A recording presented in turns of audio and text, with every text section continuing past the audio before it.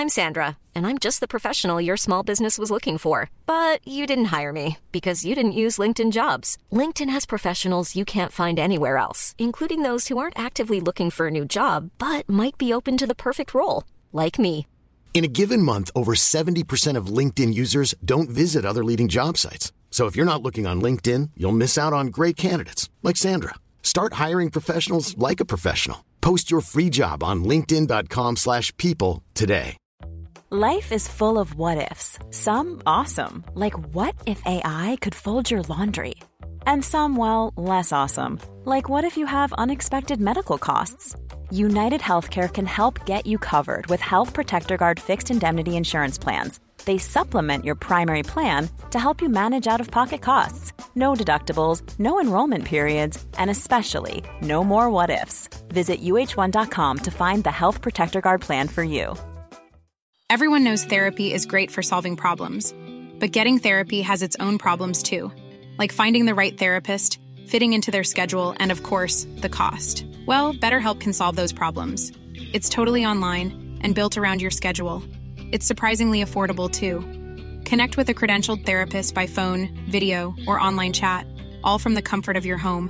Visit BetterHelp.com to learn more and save 10% on your first month. That's BetterHelp, H-E-L-P.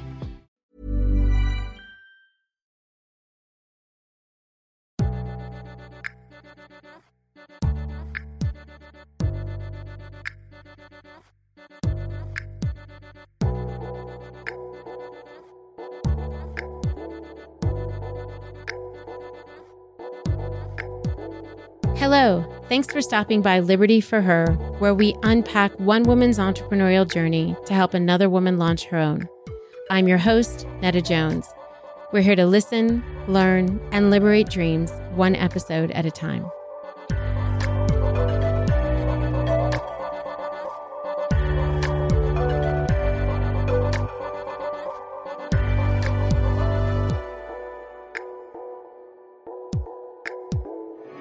Hello, Liberty listeners, and welcome to another episode of Liberty Sessions. I am so excited for today's guest. I think I start every session saying I'm so excited, and it's because we're bringing you guys some really amazing women. So this is by no means an exception. LaKeithea is going to raise the game for us today. Welcome, LaKeithea Nicole of For Us, the agency. How are you, LaKeithea? I'm doing great today. I'm super excited to be here. I know I say that as well all the time, but I'm always excited. So I'm doing great. Thank you for having me. Oh, it's a pleasure. And you and I had a really engaging and really rich conversation that made it into our family's dinner discussion. So I'm excited for us to unpack some things together. But first, before we get to all the goodness you're going to share with us, give us a little background on what is For Us, the agency. Yeah, so For Us, the agency is a PR and consulting agency based out of Nashville. We work with Black brands and talent. So public relations consulting, and in the consulting part, it could be brand development, brand management, PR, and marketing. And I always say, to sum it up, the goal is that people get to experience Black culture through Black people. So that can go in so many ways. Yeah, and I want to get into that more with you. But first, let's just get a little bit more of your sort of professional background. Did you always know that you wanted to be a publicist? No, I had no idea what a publicist was. It's so crazy. And I think we talked about that I was a design major, fashion design major, and I got to go to New York Fashion Week, which was a dream. And I went to cover for a blog, and I got to go, behind the scenes, go to different events. And I was like, wow, I want to be the person who put these events together and help set up all these interviews and stuff. I didn't know what it looked like. So I went back to college, and I was like, changing my major to merchandise. I don't know quite what I'm going to do. And my advisor was like, you're crazy. You're about to graduate. So I had no idea what public relations was until about maybe 10 years ago when I was introduced to it. I was actually doing the work and had no idea I was doing public relations. There you go. And it's evolved so much since then, right? In the 10 years, yes, thanks to social media, what public relations was when I was in college, never mind 10 years ago when you were in college, has changed quite a bit. And it continues to evolve. And I think it has become more multi-layered. It's not that I don't want to say just because I don't want to diminish those people who did this work really well, but writing a release and getting it into the hands of print publishers. There are bloggers, there are influencers, there's print and digital, and the distinction between those things. And it's altogether a different ballgame. Yeah, I always feel like once I really master an area that I'm learning about in public relations, here comes another part. Here comes something new. And technology and social media has just really changed the way public relations work. I was researching about a year ago about public relations and some of the agencies that were closing. And it was just the whole pivoting thing of like, no longer am I just a person who's handling press for you, but I'm doing social media, am helping with sales, I am doing the branding, and it's just become more multifaceted. Yeah, I feel like you need a new moniker of like communications director. It's like you're managing all that out-facing part of a brand. It's a lot. The current audience that you're serving, as you mentioned earlier, is focused on Black-owned brands. Was that always the case when you first started? No, when I first started, I was working with any brand that needed someone to do some work. Yeah, which is how we all start, if we're honest. Yeah. Yes. I was pretty much, working with, different brands, different races. So it wasn't just Black. The reason why I did decide to kind of focus more is because we had the less resources. We had the less network to push forward. And I really wanted to see, it was kind of a heartbreaking thing that I kind of got into it. I was like, I wanted to see us do more. And as I was working with different fashion weeks, and it just seemed to be like every time a Black brand was to come to present to try to get into the fashion weeks, they didn't have much stuff. They didn't have a bunch of samples. They didn't have the resources to put on big extravagant shows. Yeah. And really wasn't a lot of organizations, especially a lot of organizations now is out, but it wasn't a lot of organizations working to make sure that the Black community and talent from there was getting the resources and getting the skills and network that they needed. So it was more one of those things where I was just, as my passion grew in the industry, fashion, beauty, lifestyle, and then also public relations, my passion grew to see, my community to be able to be a part of something I loved. I love that. And this was long before COVID. I just want to mention to everybody that this was not I say COVID, that's not fair. This was long before 2020 and the recent more racial uprising reckoning that I think has come to us this year in a way that we can't ignore. I hope. So, this series, this particular season is about pivoting. And one of the reasons I wanted to have this conversation with you, even though you didn't pivot in that way this year, it's because a lot of your work, a lot of the brands that you represent and work with are having to go through that pivoting process, or the information that you have and hold for so many brands who are trying to figure out how to pivot, not because the pandemic did damage to their business, like the lack of, the shutdown did damage to their business, although many people have been impacted by that. But because this year of sort of, I hope we can call it racial awakening, has brought to many brands' attention this deep need for something beyond the well-meaning, but the initial excitement that was brought to us, via Instagram, that some of these people are trying to make deep and meaningful changes. And so I wanted, as we go into the new year, I wanted our listeners to hear from you because you have such a fascinating, to me, perspective. I made some assumptions. And when we had our phone call, I was like, oh, LaKeithea, I hadn't thought about that. And I want people to hear that. But I also just want them to know that this is part of this pivot series because I'm hoping they learn from you for their own internal pivots. Was there something that for you, 2020, either elevated or caused you to rethink your own offering as a business? Yeah. Oh my gosh. It actually was a lot. And I think just being a Black-owned brand, people think with everything that happened, it was like, oh, that's one thing people kept saying to me was like, you're in a good position. When it comes to press, you're in a good position when it comes to the influencers you work with. But we were never in a good position. I can give you so many examples of how things were still handled wrong. But with us, one of the things we had to do was the biggest pivoting was how we reached our audience.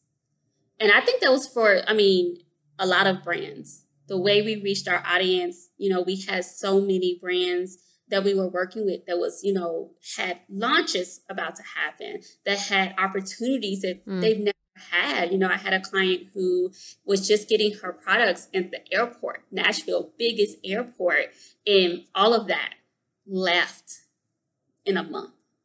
Those opportunities were gone in a month. And you're talking about a disproportionate group of people who already don't have the funds to say, oh, I'll just figure out what to do. It was a very kind of like a rush moment of like, we have to pivot and we have to pivot now because our business has to stay afloat. I don't have anything.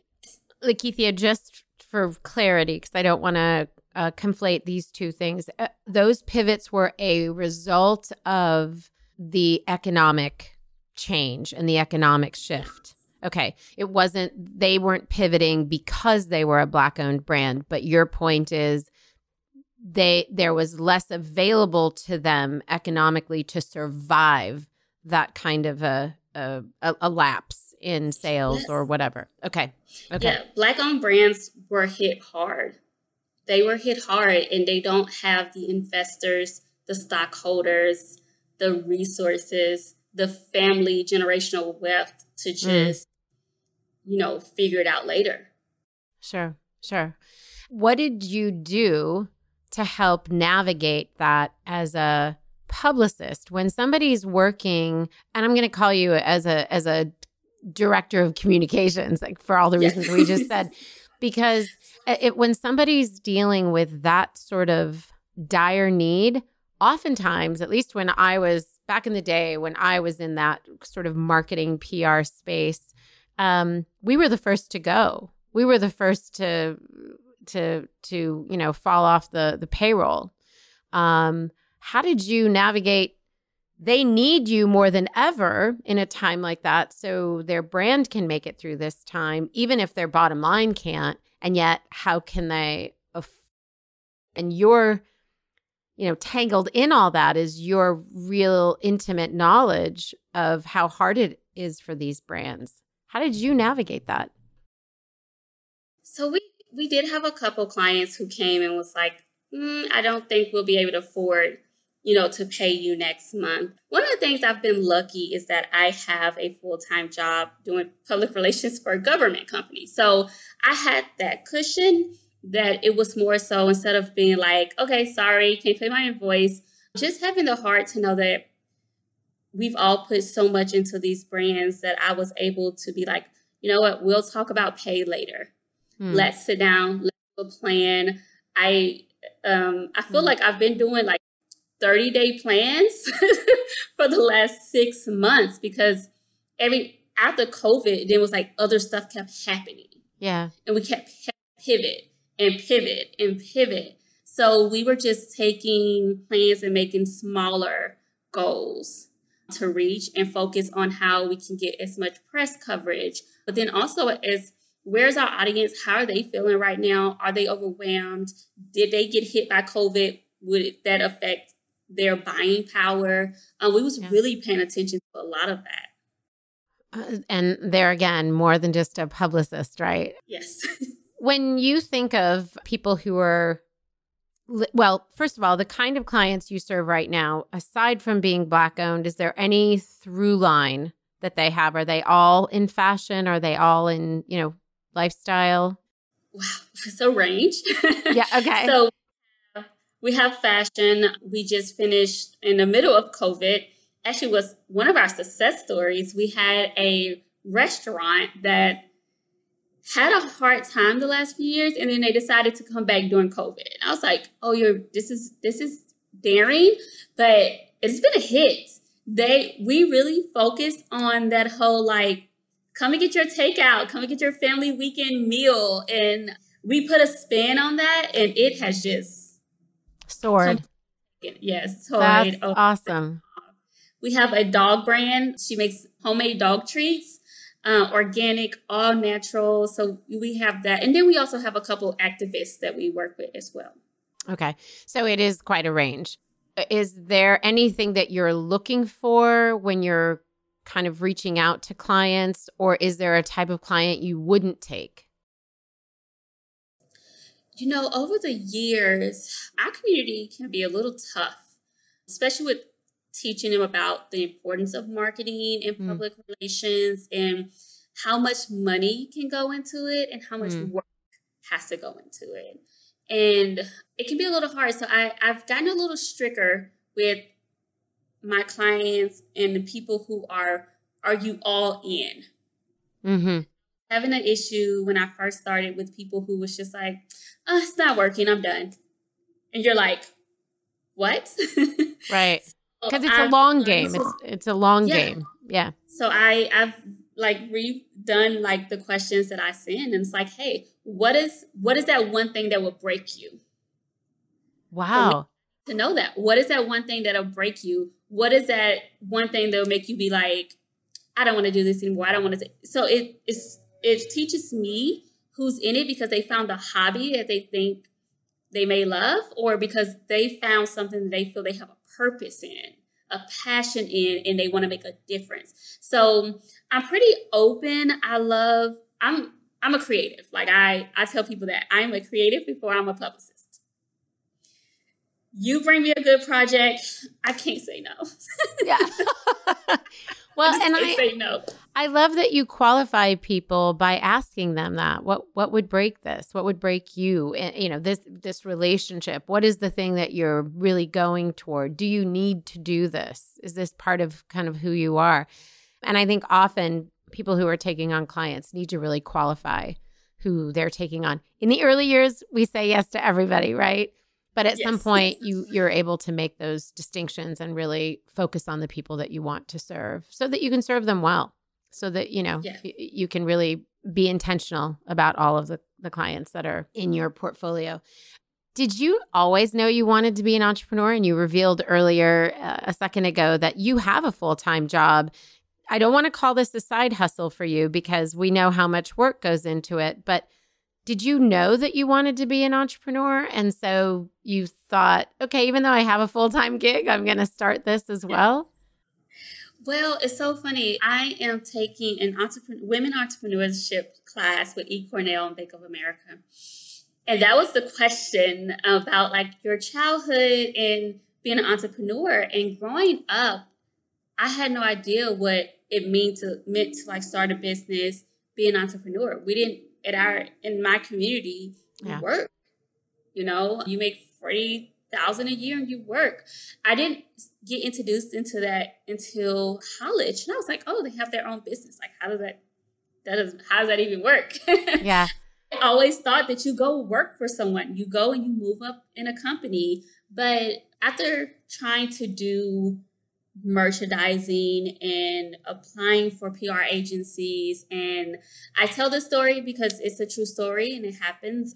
A lot of times I wasn't getting jobs because of my name. I changed my name to Nicole on my resume just to get callbacks. And it's funny to see people's face when Nicole walks in the room.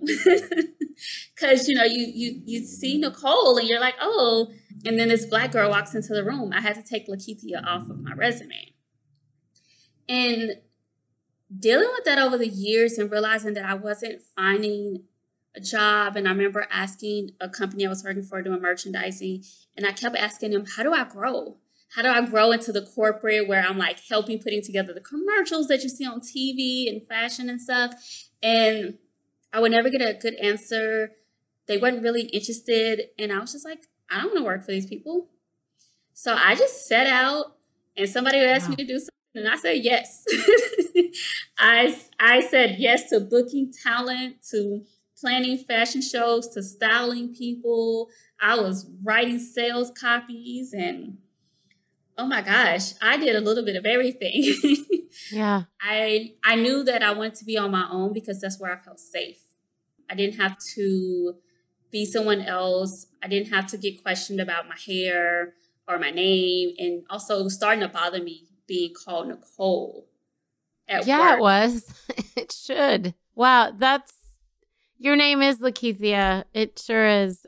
That's heartbreaking to hear. What's even more heartbreaking is I don't think yours is the only story like that. And we've heard many of them. I was listening to, I'm not going to say her name because I'm not going to get it right, but someone else who was on another person's podcast, and she talked also about changing her name because she didn't feel like she was getting looked at for jobs. Same story. And I thought, oh, that's horrible. And then I'm hearing you say it again. And that's part of why we're having this conversation right now. So thank you for telling your story, sharing your truth. I think it's important.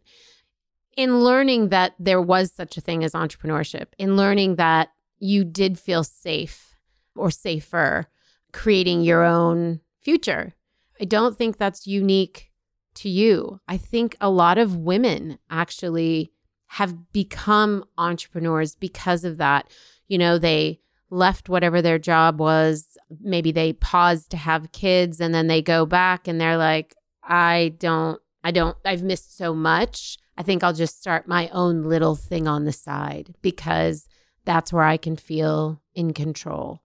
And then sometimes entrepreneurship is not for them. And sometimes they realize, man, I can do it. I actually really like this. And it sounds like that's part of what happened to you. Like, I can do it. I can do this. And people need me. People need the service that I have to provide. Can you imagine yourself working full time for yourself? Yes. And that's something, it's so crazy. My boss is amazing woman. I'm 34. She's like 32, 33 maybe. Wow. And we were just talking about that because she's very supportive. So, and it also kind of goes back to, I was freelancing as I was trying to figure out how to get the business off the ground. And I start teaching for this program that I work for. Yeah. And I love it. I love lifelong learning. And it's more so about the communities that it serves, which is the underserving minorities. And it also, it serves all of Nashville. But when they brought me in, that's what they were looking for. Someone in PR communications to help them get to those other communities that they weren't reaching. And I was like, that's perfect for me because I don't know how to say no. I'm learning it. It's a learned thing. Yeah. Yeah, I definitely learned it. But we were just talking about that because I was like, this upcoming year is more so of my year of transitioning back out, but in a better mind frame. I've learned so much about myself in business and how to operate business better. And I've had some things that didn't work out, but I keep going and I feel like I'm ready now to be back out full time. So yeah. I'm excited for what that looks like. I'm ready. I'm excited to see what that is for you too. And I'm ready to watch it unfold.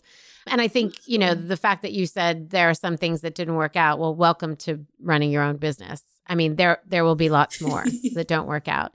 And that's part of how you learn. And that's part of how we distinguish what we want to do from what we don't want to do. And, how much time do you have? I'll tell you every misstep I made and everything that I screwed up and everything that I've learned from. It's actually one of the most exciting things about being an entrepreneur is that there is the ability to make the permission to make those mistakes. It's going to happen.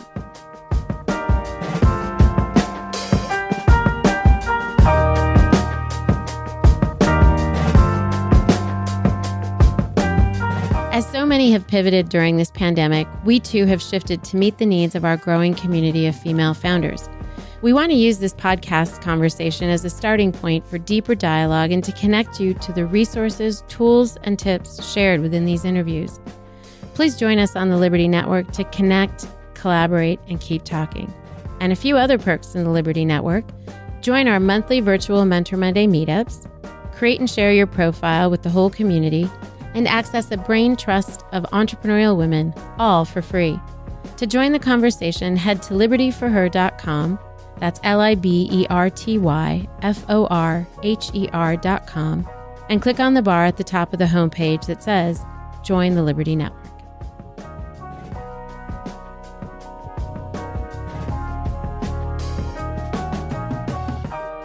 So let's pick your brain a little bit, because we've got you here and I want to take advantage of all the goodness that you've got to share on all things communications. But really specifically, I want to dig deep into what you've brought up relative to the Black-owned brands that you're working with. So the pandemic and this racial reckoning has been difficult, to say the least. And you've mentioned how your clients have navigated the storm.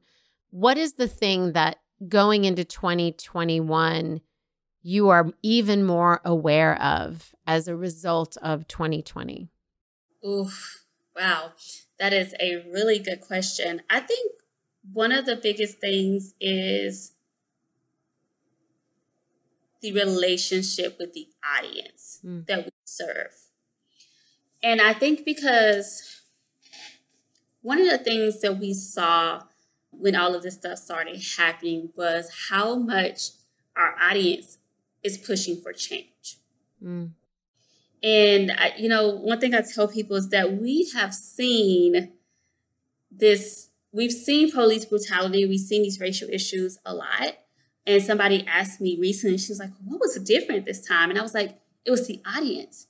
The more and more our audiences start to realize that they have complete access to us, that's what changed. It was the audiences on social media that were demanding more, that was, pushing for the brands to speak out. And I think our relationship with our audience directly, even with me, I feel like I'm a middleman, right? I'm the middleman between the audience and the press for our clients. But one of the things we've been teaching them is like, go directly to your audience, pay attention to what they care about, what they need. Are we, there are certain things where we started to realize, especially in our fashion and beauty, was like, did they really need 8 items of something? And that's something the audience is learning too, now that they've had to make choices about finances. Like, am I overbuying? Do I really need all of this stuff from this brand?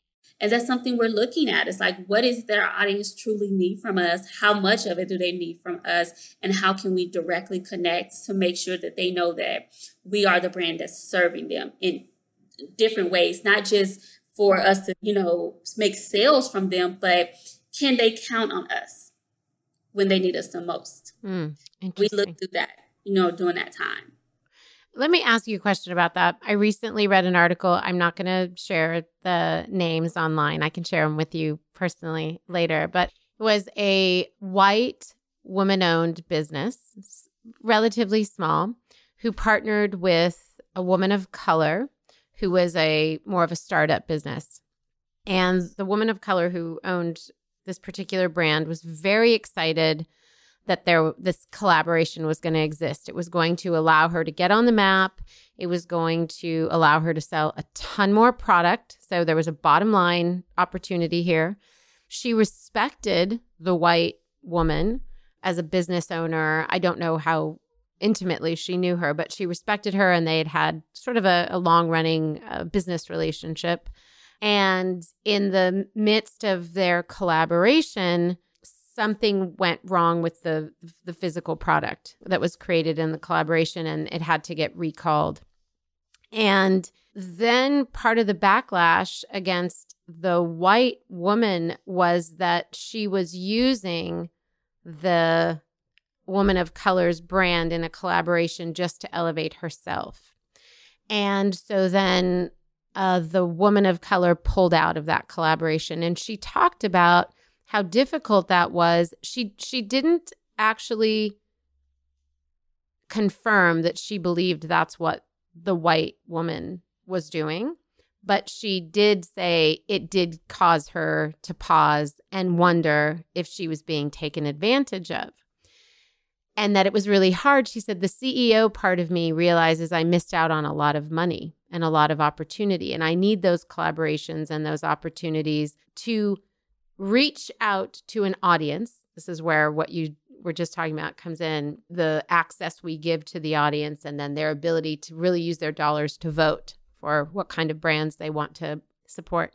She said, I missed out on an opportunity to get in front of a lot of those brands. When you hear that story, I'm sure that's not an unfamiliar one. How do you respond to that? And how do you advise in your communications capacity coming alongside these businesses? How do you advise them to collaborate, to work with influencers, to put out a story for a blogger or a newspaper or a magazine that may be taking advantage, unbeknownst to them or outright, may be taking advantage of this time? I could be accused of that. Answer that, and then I'll follow up because I have another question. That is a very interesting one, because I feel like so many of us dealt with that during 2020, where we had, I had an influencer who has done work with a brand, and the brand never posts her or the other influencers. And the day everyone was posting their Black Lives Matter, they sent the brand photos from their photo shoot that they paid for. The brands, they don't like to pay Black influencers, sent them pictures back in April.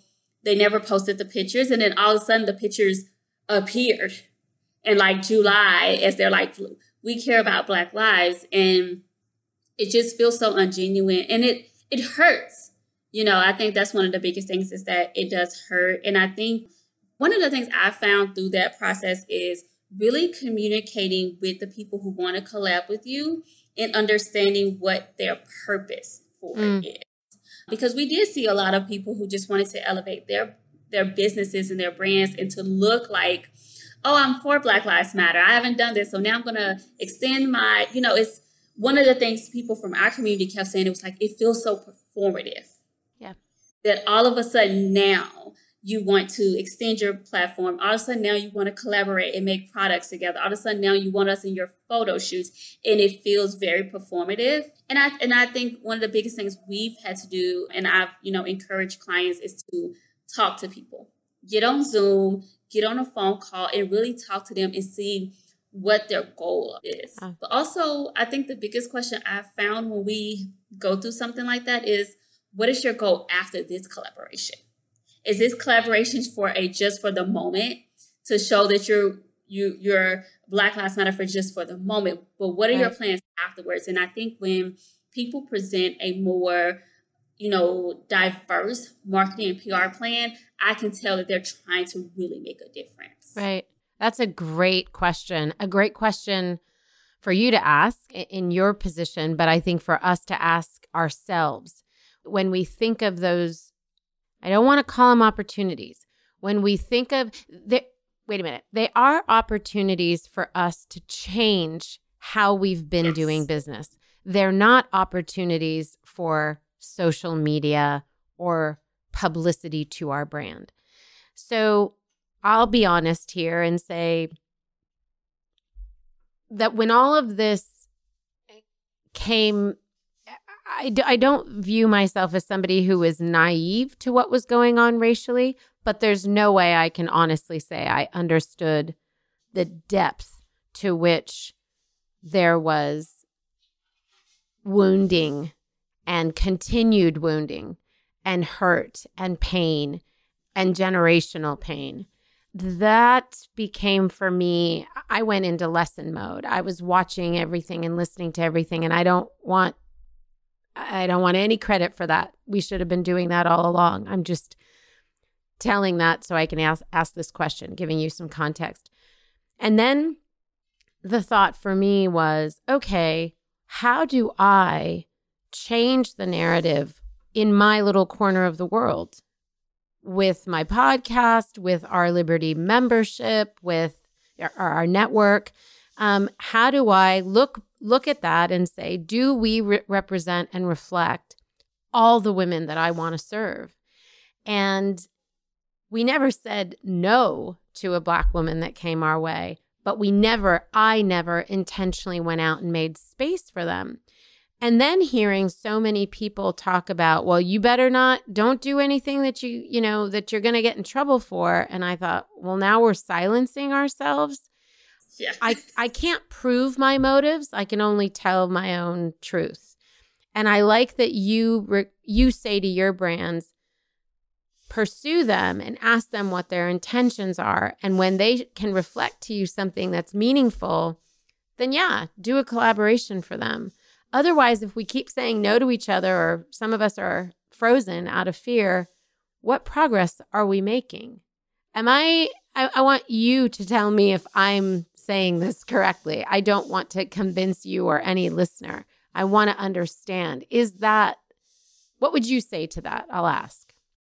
Yeah, I think that is exactly what I would say. I think what people forget is that I could not walk in your shoes and you can't walk in mine either. And even when there was something said about that generational hurt, I talked to my grandmother who's 83, and she talked about the things that she's seen and she's gone through that we're going through today. So it is that generational stuff of like, wow, this is 83 years old, and it's the same thing. So there is a lot of hurt, a lot of anger, but I think the best thing is communication, and we don't do enough of it because we spend so much time thinking we know it all, instead of communicating with each other and also listening. I think listening is the best thing. It's like, listen to what I'm saying and where I'm coming from, and then we can help each other. I think one of the biggest things we found was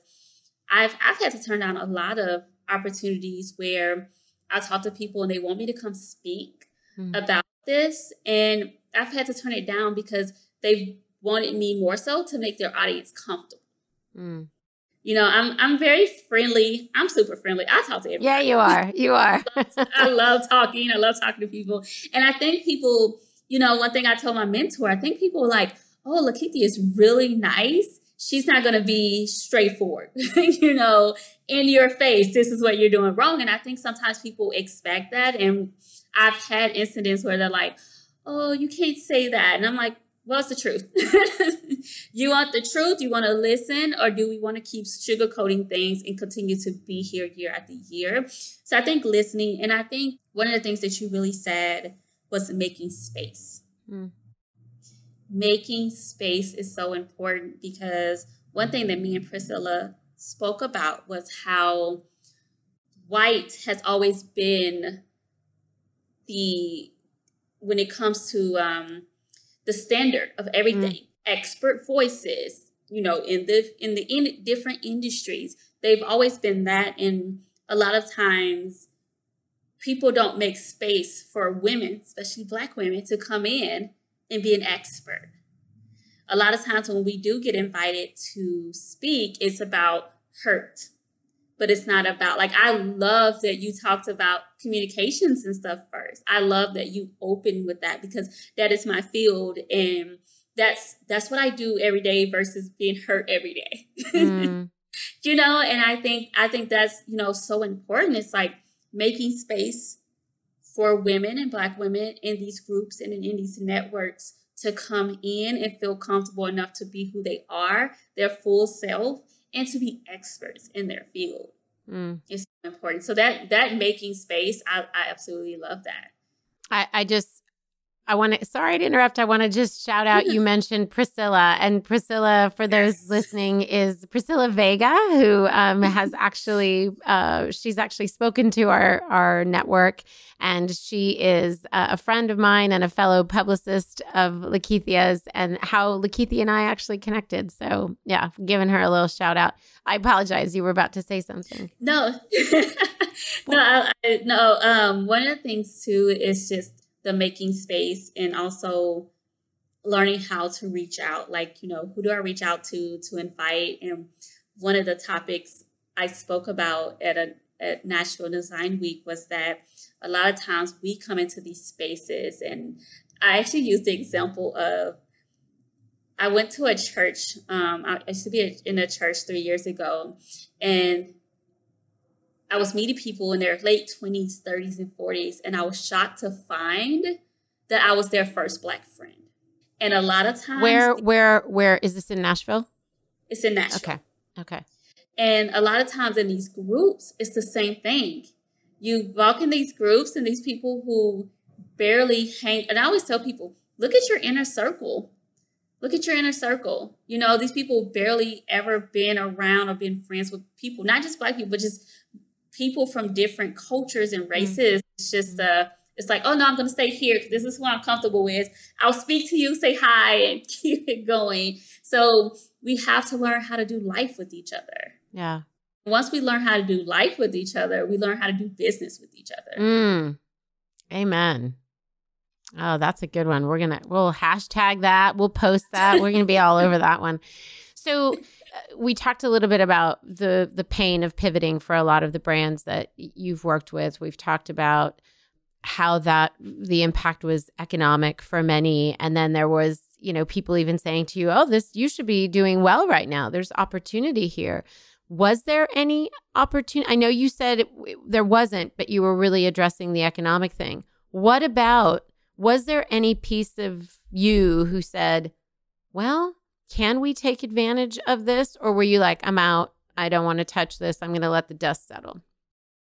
I was speaking with a couple of our minority publicists, and people were talking about like, oh, you got to be really getting a lot of PR requests right now. And I was like, well, not really, because all the magazines did was add in their 100 list of Black brands and said, oh, we did enough. And you think about it, right? We all read magazines. I'm pretty sure you read magazines. I do. And after the first 5 slides, you're like, okay, I'm done. Who goes through all of those? And I just thought it was lazy. Sorry, I can be a little sometimes. It was lazy. Please be honest. Yeah. Yeah, a lot of the publications did. They just grouped 50 and 100 lists of Black-owned brands. And even some of our local papers, they've had their list of Black-owned. And I'm like, where's the breaking? You remember, like, I grew up off of Vogue, and this is where they broke brands. You get on there, you find the latest brands. They got to come in and do photo shoots with celebrities and the biggest stylists. And where's that? They did their list. They, combined their lists, and that was pretty much it. People had posted their list on social media that said, hey, buy from these brands, and that was it. We had boutiques and stuff were saying that, like, go shop with this brand, and that was it. And we joke now that, like, oh, everyone's gone back to life. Everyone's gone back. So the opportunities weren't there. And I think one of the biggest things that I'm hoping my agency can jump in is even when you think about, like, what Target is doing as far as, like, oh, they're going to... Yeah, we're going to talk about that. Yeah. Yeah, I'm always excited about that one. But like they're going to, 15%, they're going to start doing. And I think Ulta said that as well. One of the biggest issues is that it is still very hard for people who are outside of New York and California to get those opportunities. And I've been trying to email everybody, hey, how can I get urban brands or like communities or people from inner cities that have amazing brands? What do I need to do? Who can I contact? So I haven't been able to find, so maybe hopefully someone's listening to this. I want to know, how do we get this amazing talent? How do we get them into these stores? Because they'll go get a celebrity brand and say, hey, look, now we're carrying 15 celebrity brands and we're good to go. And there's so much talent out there. Okay, you and I talk offline. I don't know that I have somebody that can help you, but I have somebody who knows somebody that might be able to help you. So let's talk later. That would be amazing. But let's talk about the Target thing really quickly. So there's 2 things I want to address.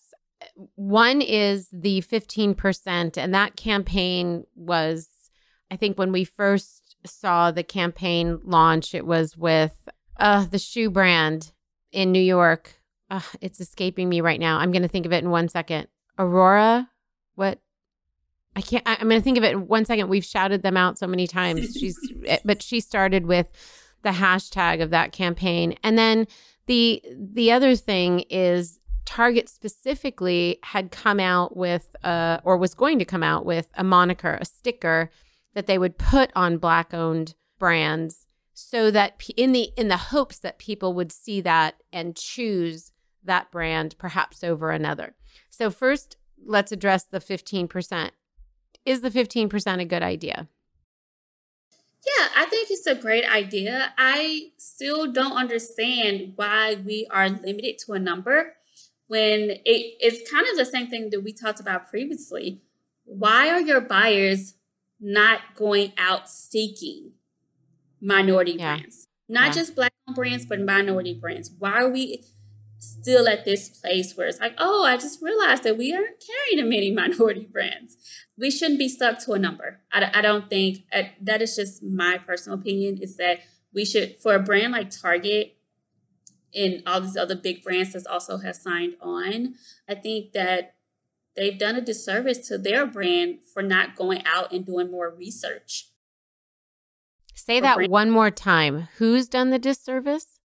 Like Target or any brands. Yeah, because I guess when I think about a person who's a buyer and stuff and they're going out, they're searching brands to bring in, I'm like, where are you searching? Because the brands that they are bringing to the forefront, you believe shouldn't be there, or not all of them should be there? I think there's room for everyone. I think Target's a big store. I think one of the things I love about like places like, I noticed in like Green Hills in Nashville and Burke's and stuff like that, is where you'll go and you be like, this Burke's is definitely for Green Hills people in Nashville, right? Because they have a style that you like, that is definitely Green Hills people. But then you go in other parts of town and you notice that the style and the products are different. And I think they have room for everyone to be there. I think that they should be having more meetings with minority brands, though. I think that minority brands should already be there. Okay, that's helpful. And just again, to be clear, the 15% pledge is 15% of shelf space be occupied by Black-owned brands. And Elizabeth, thank you. She just sent me in the chat. It's Aurora James was the founder of the brand. Brother Velis, I believe is how you say that. And it seems like a lot of people sort of jumped on that and felt like, that seems fair. That seems appropriate. That seems like an easy enough thing to do. Now, let me pivot. And I think you're right. I think calling people to task who are buyers to say, please do your homework and don't just get, okay, I've got the 15% that are Black owned and I can move on. There's more homework to be done, like they would do with any brand that lands on a shelf. And regional specificity is important too. To your point about, I don't know what Green Hills is all about, but it sounds like it's a more distinct population that when you go to that store, it matches the demographics and the psychographics of the people that are around them. Now, when you and I chatted about the Target moniker, though, I thought, like, this is a good thing. Like, and if I'm holding two brands in my hand and I'm choosing between them and one has the Black-owned sticker, then I get to vote with my dollar. This is awesome. And you said it's not awesome. So explain why you don't think it's a good idea. So one thing I thought about too was that it would have been awesome when everyone was doing this whole be like, oh, Black Lives Matter, let's support, like that like month or so. Great. Awesome. But long term, the issue is that Black products, all of that has never been the standard. So when people walk up to a Black-owned brand or even just a Black store or anything, they're like, I can't use this. It's a Black-owned brand, so it has to be for Black people. And I say that just from talking to clients who actually sell products. And the number one question they get from people who are not Black is, can I use that? Yeah. And because they feel like it's not, our products have never been standard. When it comes to beauty products, majority that we're going to be using are, from white-owned brands. So when it comes to putting those stickers on there, I think it's great. I think it's, people who want to support Black-owned is going to support, right? I think is awesome. I think long term, it's going to also have people who are more so like, oh, I can't use this. This is for Black owned brands. And then also think about it in that way of like, they buy it, what are they going to do with it? If you think that a Black owned brand isn't for you and you're just buying it just to show your support in dollars, but are you actually using the product? Are you actually going to your social media like you normally do and say, hey, I found this great brand. We should all try it. You know, they're not, and we've seen it. We've seen it where people bought from these brands, these Black owned brands, and so many of them wasn't showcasing it. They were just, oh, I bought this Black owned brand. I'm gonna give it to my Black friend. You know, so that is where I come from is separating. And I don't believe in separating. I believe that we should be able to, and this is the thing that I told Priscilla, we use Korean brands without even understanding what's on the back of the package, right? And, you know, we don't understand anything about the back of the package, but it'll be great to be able to walk in and choose a brand, not just because it's Black owned, because you know it's a good brand. And we have to start that conversation. We have to start making Black owned brand be also the standard. Do you think it's okay, and I'm truly asking, I'm not leading, that we have the Black owned sticker so that we can get some economic power in the hands of those businesses in the short term, but that's not the long game, that we have a different plan for the long game? I definitely think we need a different plan for the long game. I think if you're going to do it for the short term and economically, I think it's a wonderful thing. I've seen so many brands sell out of products that I'm so happy for. I've been watching it for the last few weeks through Black Friday and everything. I would love to see the bigger platforms like Target use their platforms to educate people. You know, so not just if you're going to put the sticker on there, great, but can we get some fun videos about the products, what's in it? I would love for people to be educated about how good it is, what's in it. Yeah. I think that could be a good short-term goal, but I think a long-term is kind of where we are now, where majority of the brands are like started off good and then people went on. Yeah. I think it's an important distinction, and I'm glad thank you for talking about it again with me. I really wanted our audience to hear it because I think those are the sorts of things that we can miss. I also think that you just educated a lot of people who may not purchase some of those items thinking, oh, I did think that was for Black skin or Black hair or Black whatever. I now will pay more close attention. And in fairness, there are those brands. I was living in Brooklyn back in the day when Lisa Price started her company, and that was for coarse hair. Now I have my hair is somewhere in the middle, and so I have Egyptian hair, and I got to work to blow dry it out.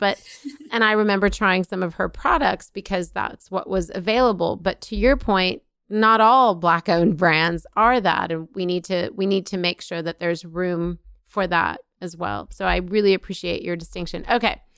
Is there any piece of advice that you'd love to leave with our audience about entrepreneurship or about this particular conversation we're having about how do we kind of pivot forward, if you will? How do we go into 2021 with a mind for all the things that you've said and really understanding what it means to be an ally in our actions, with our dollars? Any parting words you want to leave with us? Yeah, I think for the entrepreneur, oh my gosh, you know what? I will say to be curious. I always say I'm very curious about everything. And I think that is what helps us grow. That is what helps us find our purpose and be curious and be open to change. That's one of the biggest conversations I talk to people about, because you start in one area and you think, I have to stay here. And sometimes you start in a career or you start your entrepreneur journey and then you're like, ooh, I'm not quite sure, but I'm kind of interested. Stay curious. That's how you continue to grow. and be open to change. Sometimes in order for entrepreneurship to work for you, you have to be open to what change looks like. And I'm pretty sure any industry, there's a lot of change, especially coming in 2021. So be curious and be open to change. And then I think far as just pivoting and just race relations and that, I would say open the lines of communication. Talk to each other and find what people need. And I always tell people, I know we have so many listeners everywhere. Start local. Look at your local, businesses, no matter what business you're in. You can be a service provider, you can have a product, but look at your local groups and your local businesses and say, how can we connect with each other? How can we genuinely work to grow? And I think that's also the biggest thing for women. We're so hard to be competitors. And that it's sometimes scary because you're like, I don't want to give this information away, or I don't want to, share my contacts. And I will say this past year, I've had some incredible women step up and say, okay, what do you need? Because I know that you love what you do. How can I help? And that has been, sometimes I'm just out of words. I'm grateful for that.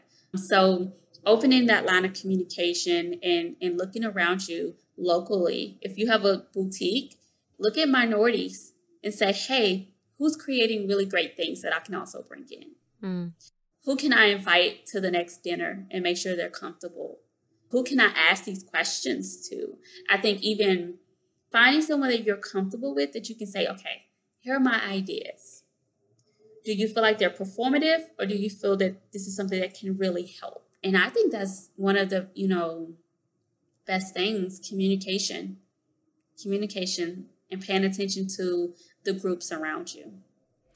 You, my dear, are in the right line of work. You are a master communicator. Thank you for opening up the lines of communication here and with our listener, and just bringing so much light to a subject that for many is complicated and layered and confusing.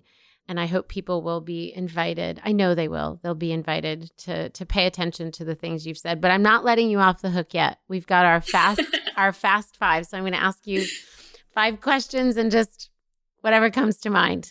Give me that answer. So what do you think the number one trait an entrepreneur should possess is? Oh, the number one trait, I will say not quitting. Not quitting. I like it. And you also said, you gave us 2 because you said curious up top, which I think is a good one too.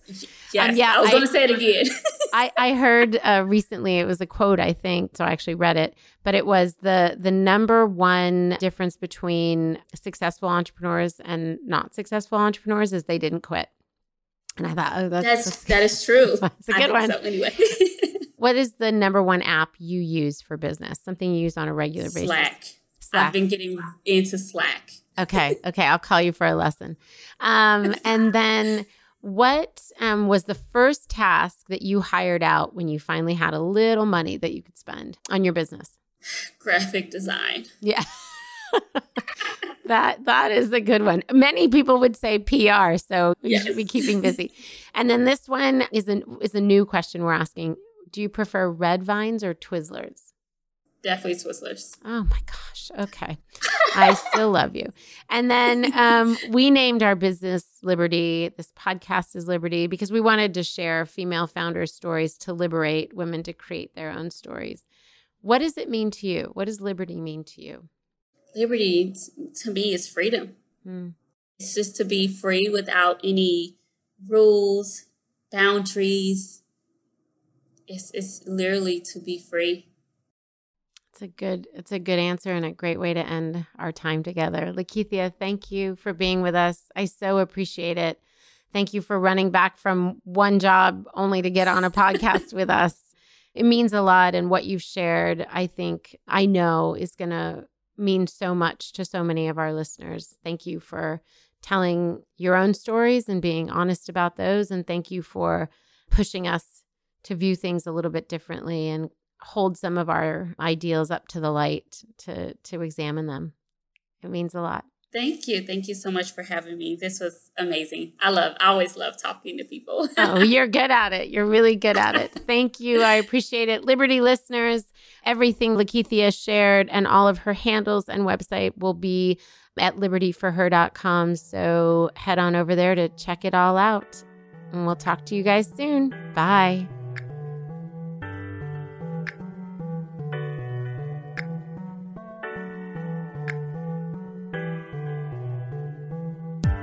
Liberty for Her is broadcast on all platforms: Apple Podcast, Spotify, Stitcher, Google Podcast, and more. If you like what you've heard, please subscribe, rate, and review Liberty for Her on Apple Podcast. It helps us to know if these episodes are inspiring and equipping your ventures. Liberty for Her is produced by Netta Jones and Elizabeth Joy Wyndham, and music by Jordan Flower.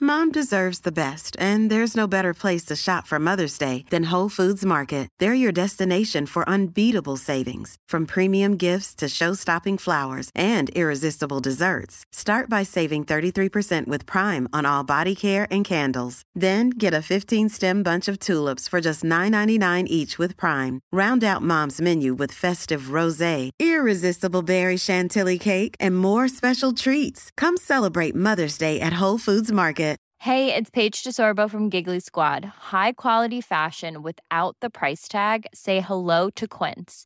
I'm snagging high-end essentials like cozy cashmere sweaters, sleek leather jackets, fine jewelry, and so much more. With Quince being 50 to 80% less than similar brands. And they partner with factories that prioritize safe, ethical, and responsible manufacturing. I love that. Luxury quality within reach. Go to quince.com/style to get free shipping and 365-day returns on your next order. Quince.com/style. Imagine the softest sheets you've ever felt. Now imagine them getting even softer over time. That's what you'll feel with Boll & Branch's organic cotton sheets. In a recent customer survey, 96% replied that Boll & Branch sheets get softer with every wash. Start getting your best night's sleep in these sheets that get softer and softer for years to come. Try their sheets with a 30-night guarantee. Plus, get 15% off your first order at bollandbranch.com. Code BUTTERY. Exclusions apply. See site for details.